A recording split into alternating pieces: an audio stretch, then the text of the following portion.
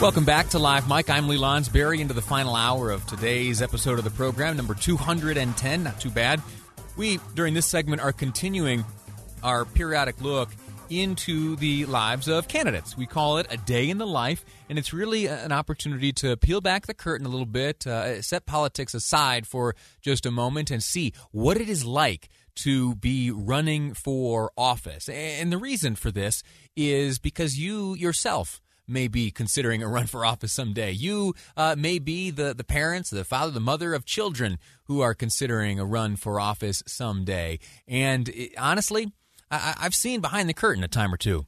And it is a challenging feat, regardless, as I said, regardless of politics, to expose yourself like that, to be out in the open. It's a very vulnerable position. There's much uncertainty. You have to ask for money. That's very difficult. You have to travel a lot. That's very physically and mentally taxing. Your family also has to be on board because all the campaigning means time that you're not at home forming memories with your very own family. And so it's quite a feat. And my hat is off to all those who throw their hat in the ring, including this man here, current Lieutenant Governor of the great state of Utah, candidate for governor himself, Spencer Cox. Sir, how are you? Lee, I'm doing well. It's great to be with you again. Yeah, likewise, and I'm grateful to you for making some time for us. Tell us, what are your days like these days? Well, every day is an adventure. They're all very unique. Obviously, running for office is all of those things that you just described. It's brutal. I know most people don't want to hear that, but it certainly is different. I knew what I was getting into a little bit, having run for statewide office with Governor Herbert back in 2016. But of course, the pandemic and everything associated with that have made things difficult, both politically, but also just in the way we do things on a daily basis. I'm still living in Sanpete County, so I still drive 200 miles round trip up to the Capitol every day and work there. I guess one of the things that's changed is, of course, we're doing a lot more online. We're not having the big gatherings that we normally would have. In fact, I had a couple fundraisers and rallies that were scheduled that we had to really pare back and find different ways to connect with people. And so I guess the good news is I can do some of that from home, but also it makes it harder because it's the connection that I actually enjoy. I don't like politics in the traditional sense and campaigning certainly, but I like connecting with people, and that's why I do this. And there's less of that happening nowadays, and can't wait to get back to more normalcy. How's the family doing? The wife and kids, how are they holding up throughout this all? They're doing well. It's been a strange time for all of us, especially during COVID. I will say it was much harder during the primary. Of course, we were kind of the focal point of the attacks, and we had some other very qualified candidates. Once we made it past the convention, it was kind of 3-on-1. And that was tough for all the vulnerable reasons that you mentioned. It was strange because we have two sons that were out of the house. One was down at SUU, and one was on a mission in Tahiti. He ended up back with us for 4 months, and so we had all 4 kids under one roof. And now he's on the Navajo reservation. So we went from Bora Bora to Loop, Arizona, which is very different. But so we've had those life things don't get put on hold for a campaign, and so we've been very jealous of our time together, worked really hard. That's why I go home every night. At least I get the nights and early mornings together as much as possible. But they're doing really well. They're adjusting, and I think once we got past the primary, things got better for them. When going back to the primaries, and I'll ask you this question because you kind of face something different than most of the other candidates in terms of a primary battle, one that involved a lot of money, a lot of attacks, and a lot of back and forth from some other very powerful candidates and very motivated candidates. Do you, going into that, are you able to predict some of the difficulties that that you might face, that the family might face, and do you sit down and have a conversation with the family and tell them, listen, we're going to need to have some thick skin here going forward, and know that what they say about Dad is all in the name of politics, and please don't you feel badly about it or for me. Is there a conversation like that takes place?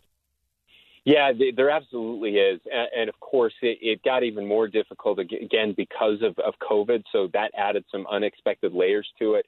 the hostility around everything we do, whether you like masks or don't like masks, whatever it is, there's certainly that hostility. But yeah, we've had those conversations. Now, I've been in the public spotlight for a while as lieutenant governor. We have certain rules in our family. We never read the comments on news websites. We stay off social media as much as possible. And all of those things have been very helpful. You know, and my wife, one of the reasons we stayed in Fairview was really to keep them insulated from much of the political rancor that is out there. You know, in Fairview, everyone treats us the same. They don't care that I'm the lieutenant governor. They've got our backs. They take care of us. You know, they watch out for us. We've got a lot of family there. And so we've tried to, you know, and I don't know that there's a right way or a wrong way, but we've certainly tried to have our kids live as normal a life as possible under the circumstances. And I have an incredible wife, the best person in the world, you know, keeping our kids engaged on the farm, keeping them working, doing farm work, and just feeling that normalcy has been really important, and I think made a difference to them.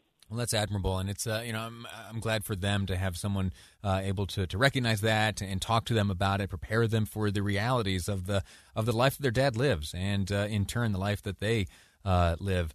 For the last moment or so, we have talked to me about this PSA. You and your Democratic opponent, Chris Peterson, got together, and you say you stay off social media, or you try to, but this is certainly making the rounds on social media. You're getting praise all over the country. The two of you appearing together, offering a message of civility. How'd that come about?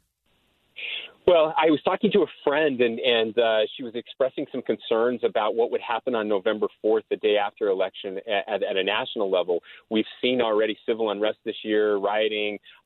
Certainly, both sides have not been great when it comes to where we are, the political discourse in our country. And so I reached out to Chris, and we had a conversation and just said, hey, is it crazy if we did something like this? I mean, we disagree on lots of things, very important things. But the one thing we both agreed on is that we hate what's happening with politics in our country, and that Utah has a chance to be a good example and to show a better way.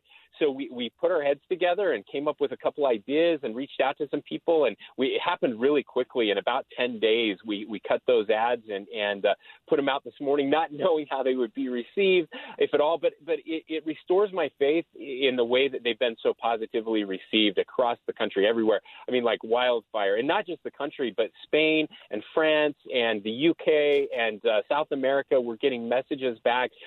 People are longing for decency. They want politicians who can work together even if they disagree, and that's the Utah way. And we're just really, it's Utah's brand. It's not us. It's what Utah represents, and we're excited about that. Well, Spencer Cox, thank you for your time. Our time has expired, but you've got some campaigning to do, I'm sure, and some work to do as Lieutenant Governor. I'll let you get back to it, and thank you again for your time. Thanks, Lee. All righty. So that concludes that segment. We are going to later in the week schedule some time to speak with Chris Peterson, running against Spencer Cox. Also appeared alongside him in this civility PSA. It's a fascinating thing. You can find it at KSLNewsRadio.com. We're going to take a break right now, and when we return, I am very much looking forward to this next conversation. There is a nurse at Timpanogos Regional Hospital who recently is on the receiving end of an award for the goodness she brings to her job each day.